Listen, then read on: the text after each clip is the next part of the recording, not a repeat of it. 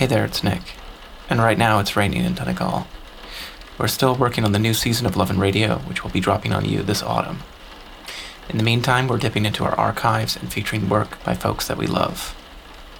This time, I'm going to play for you one of my favorite pieces by legendary radio producer Scott Carrier, who launched his own podcast, Home of the Brave, early last year. You can listen to the rest of his work at homebrave.com. This piece is called The Neighborhood.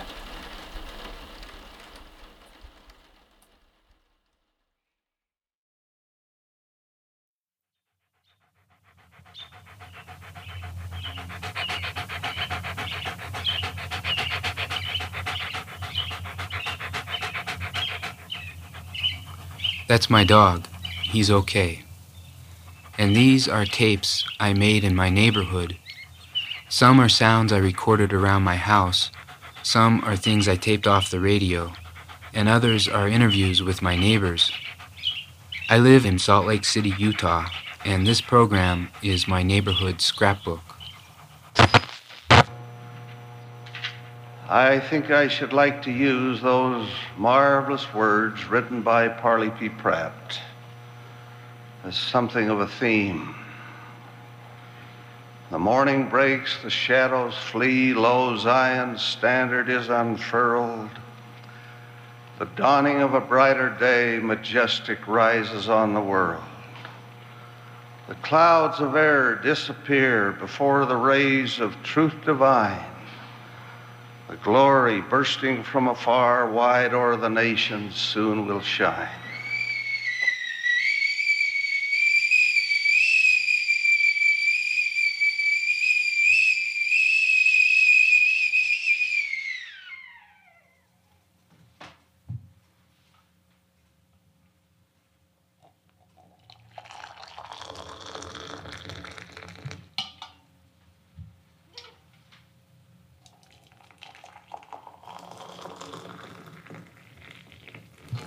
Okay, well, I would wonder what my house is like from somebody who comes in from the outside.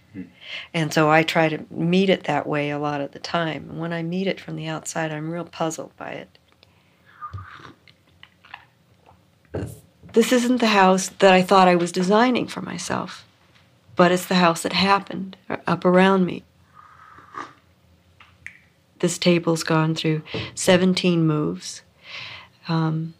And the other things have long histories of their own that they came to me with already. Somehow I kind of guard and cherish those histories, too, and what they do to my imagination. My grandmother's chair and my ex-husband's godmother's couch. But I'm kind of a Bedouin, I think. You know, I have had 18 moves in 20 years. I know how to pack it up and leave within one night and set it up someplace else. So if something dies on the way, it gets, buried properly and left behind. This is how I've dealt with the outside world. This is what I've gone out and tried to structure a reality, and this is where it is. Do you know what I mean? And neighborhoods I've lived in from the time I was a kid up till now have always been cold. There's a fence that separates that lot from that lot from that lot. And this separation by virtue of symbols like fences and gates and private property and so on and so forth, or even dogs that'll bite you if you dare go into the area. All of this has emphasized what I call the isolation of individuals and families from each other. And this hasn't been improved at all. There is a feeling of stay away from us. You do your thing, we'll do our thing. Now, there are exceptions to that, for sure. But if you don't have a fence, if you don't have a closed-off area, you're in trouble. And I think that's one of the most distasteful signs of society degeneration.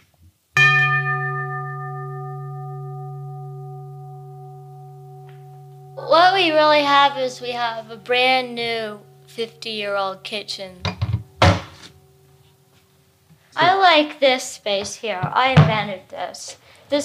I always hated pulling out bowls, even though you can stack them from a cupboard. They're always awkward. So this is just an open square area. It's just open on the front side. You can put, well, I guess there's about 12 bowls all stacked in here. You don't have to lift them out of anything. You can just pull them straight out and pull the bowl that you want. In this cupboard over here, it's pretty nice. I had him put a little shelf here to put the waffle maker on, and I have a pasta maker in the basement, a narrow shelf, and underneath you can put the toaster and the coffee grinder. It all will fit. And then over here, there's so many of the kitchens, they just don't have a place for something tall. I can put my whole Cuisinart in here without taking it apart. Because when you start having to stack it, it takes about 5 times as much space. And then I have some tall vases and jars and things. And I don't know, what do you think? Do you like it?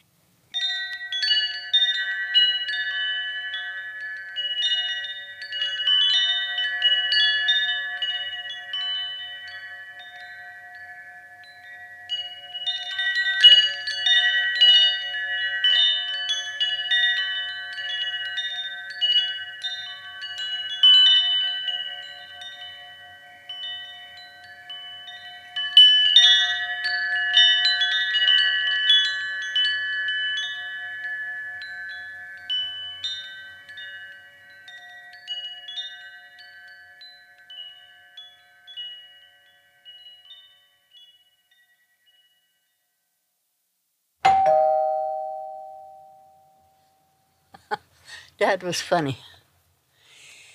He wanted us to be pretty and dressed pretty and have our hair done pretty and have pretty shoes on, and he wanted my brother to be,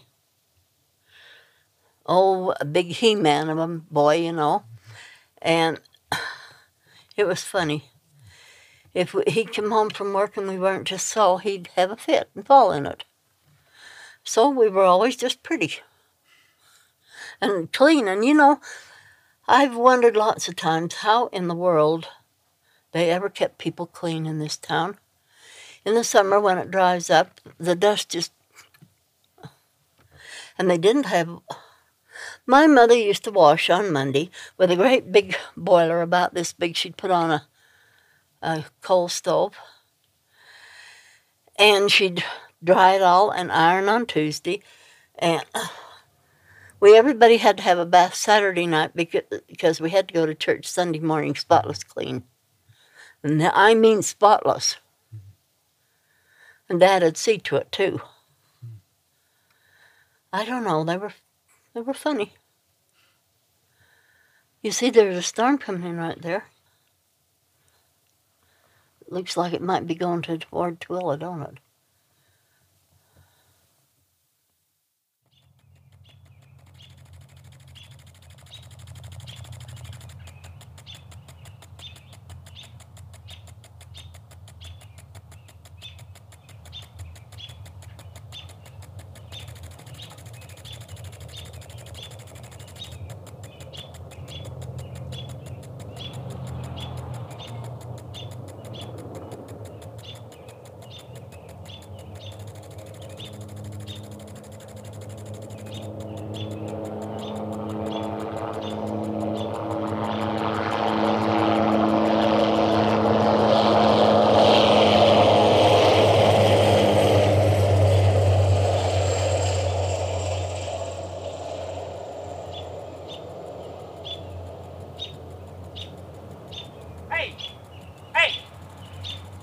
Son? Yeah? What you doing up in that tree up there? Well, Huh? I'm a neighbor of yours. I live around the corner. Who are you? My name's Scott Carrier, and I live around the corner down there on G Street. You don't live around the corner here. I know just about everybody that lives on this block. No, I do. I live down there. I live down there Where do you say you live? around the corner down there. Down where? I live down on G Street down there. G Street? Yeah, G Street and what? about 9th Avenue. Well, what are you doing up in that tree? Well, You're acting like a damn fool. Now come on down. That's over 20, 30 feet high. If you fall down, God knows what, I'm responsible and it'd be a hell of a mess. Now come on down. just let me stay up here a little bit longer. I'm No, almost I'm done. not gonna let you stay up there one more minute. And if I could, I'd climb up and take you down by the seat of the pants. This is... Good Lord, you can't even have a tree on your property anymore for fear that a fool like yourself is gonna climb up it and fall off. Come on down. Are you gonna force me to call the cops? Please, Father, wilt thou bless us with the power to remember and to recall the special feelings we have at this moment. Particularly, wilt thou bless us when we have times of decision, that we might remember truth and the feeling when we have truth. We're mindful, Father, of our prophet who is here. We have felt the power of his Spirit. We thank thee for this. We're mindful also of many throughout the earth who are disadvantaged and who are lonely, who need to be lifted and strengthened, who have less than we have. We pray for them. And we pray for righteous men and women to lift them and bless them. We express our gratitude for all we have and all we are. We know, Father, who we are, and we thank thee for this knowledge and testimony, and do so in the name of the Lord Jesus Christ. Amen.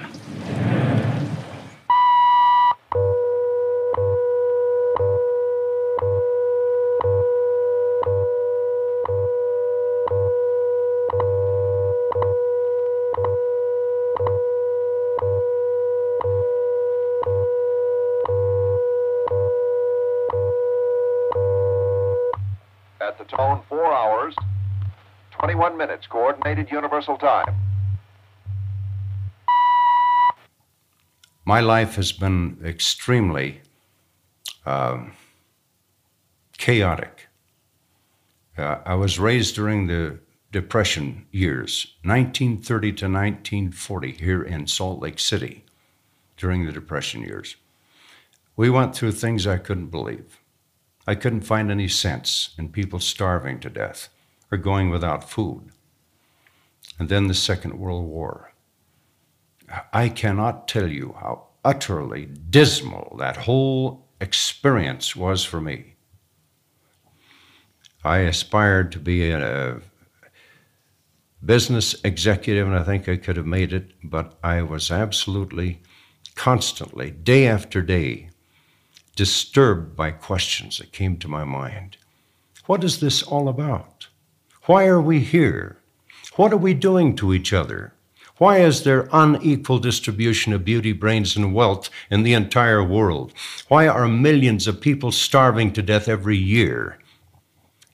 This is called unequal distribution. And I am going to be very frank here and honest. I believe with all my heart that inequity, which is unequal distribution, leads inevitably to iniquity. Inequity leads inevitably to iniquity.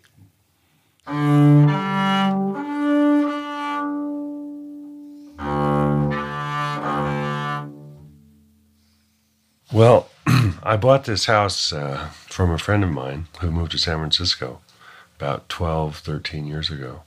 And the house was, I've heard that it's the oldest house above 6th Avenue.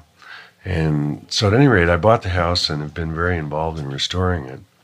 And now most of the house is done except this old lean-to kitchen, which I use as a practice room. And it's the funkiest room in the house, but ideal for my purposes. I've got all my records in here and microphones and that, and can spread all my music and rosin, metronomes, bows, what have you, out and leave it out and not always have to be putting it away. So it's very convenient for me to use that right now. And I'll play a little piece just so you can hear what it is I do on the bass. This is the first movement of a sonata by Alessandro Scarlatti in D minor.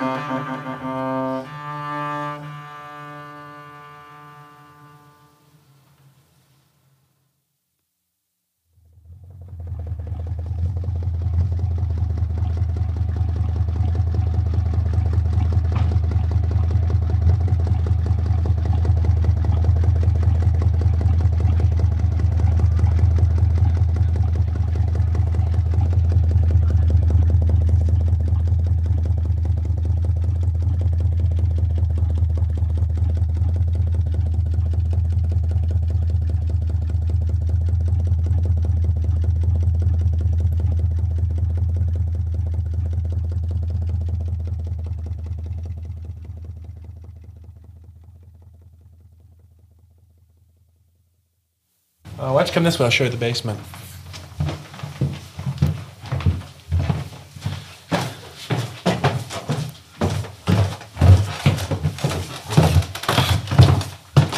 Anyway, this is just kind of a, I don't know, we jokingly call it the ballroom because it's so large, runs the entire length of the house, which is pretty great. The previous owner said his son used to have a band, and this is where they practiced. But someday I'd like to maybe get a pool table or something in here. And then I have lots of closet space. Got a little cedar closet in here. You know, it's nice. I don't know, turn this into a sauna or something. That'd be pretty great. Come on this way, I'll show you. We got quite a few bedrooms down here. Here's a... This is kind of a root cellar. It's got the dirt floor.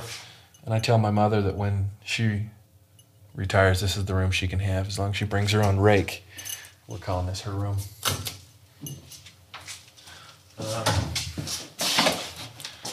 Anyway, and then this is where I keep my motorcycle. You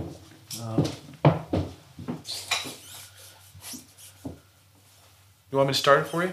Down here? Yeah.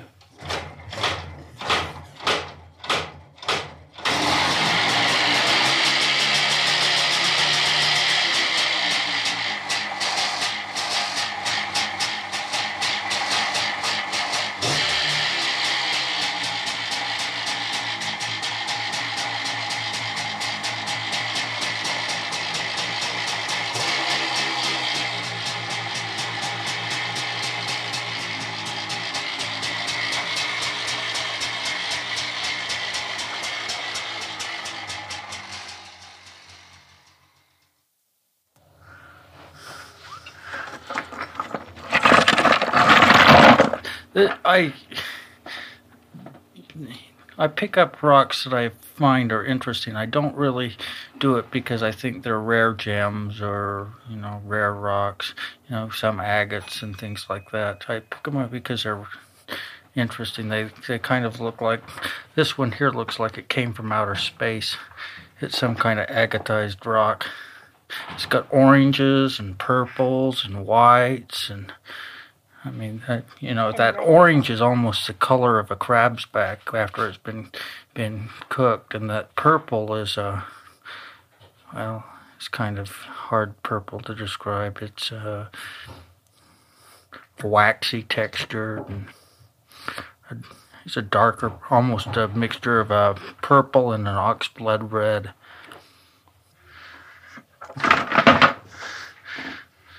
Why did I pick this one up? It looks like there's a lot of fossils in it of some sort, just little pieces of some kind of fossilized material. Right through here, and right through here, and through here, and right through here. Just curiosity.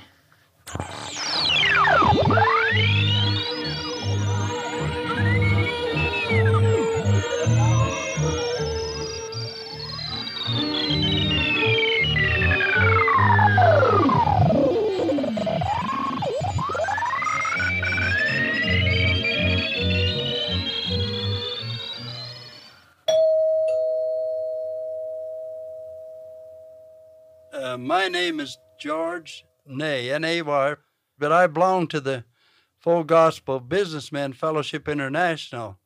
And at 16 years old is when I found the Lord as my personal Savior, was baptized with the Holy Ghost, and spoke 2 hours in the Spanish language that I had never learned. Just a camp meeting we had here at Parowan this fall, in July, it was around the 4th of July, the camp meeting. One night, 150 people received fillings in their teeth the Lord put in. To save my granddaughter, she was one of them. It saved us over $1,000 we'd have to pay for dental work. Now, a doctor can cut you and he can sew you up. He can do a lot of wonderful things, but he cannot heal you. There's only one healer. And a dentist can fix your teeth, but that's no sign that they're not going bad again. But Jesus can fix them to where my wife's had one for over 22 years. Beautiful filling the Lord put in gold. And the Lord puts in gold, he puts in silver, and he makes teeth white also. So Jesus makes the difference. We just love every one of you and appreciate you. The Lord bless you.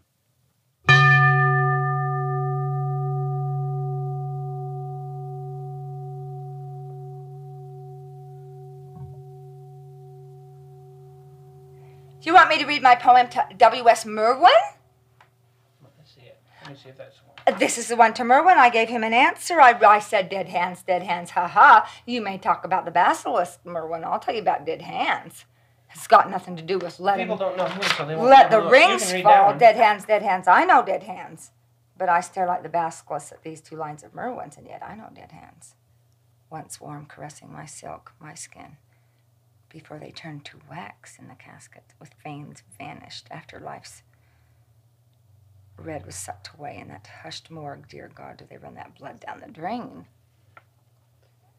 We are not going to go on with this, Scott. I'm not going to finish that. There's a simple little poem in here. There's a simple little poem that isn't so bloody. Yeah. No, I'm not talking to you. Go away. It might be. I don't give a damn. It's not. We're not talking to them. Okay. We don't have to. Just because that phone rings, why should a person have to talk to a phone? Someone terrible. I know it is. I know that it is someone terrible. No, that's why I know it's someone terrible. It isn't father. It isn't family. It isn't girlfriends. It is someone terrible. I am not getting it. That means it's a man. Stop it. I'll unplug you.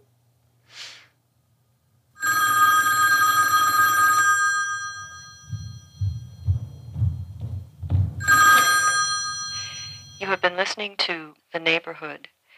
This program was produced by Scott Carrier with funds provided by the Corporation for Public Broadcasting's Satellite Program Development Fund.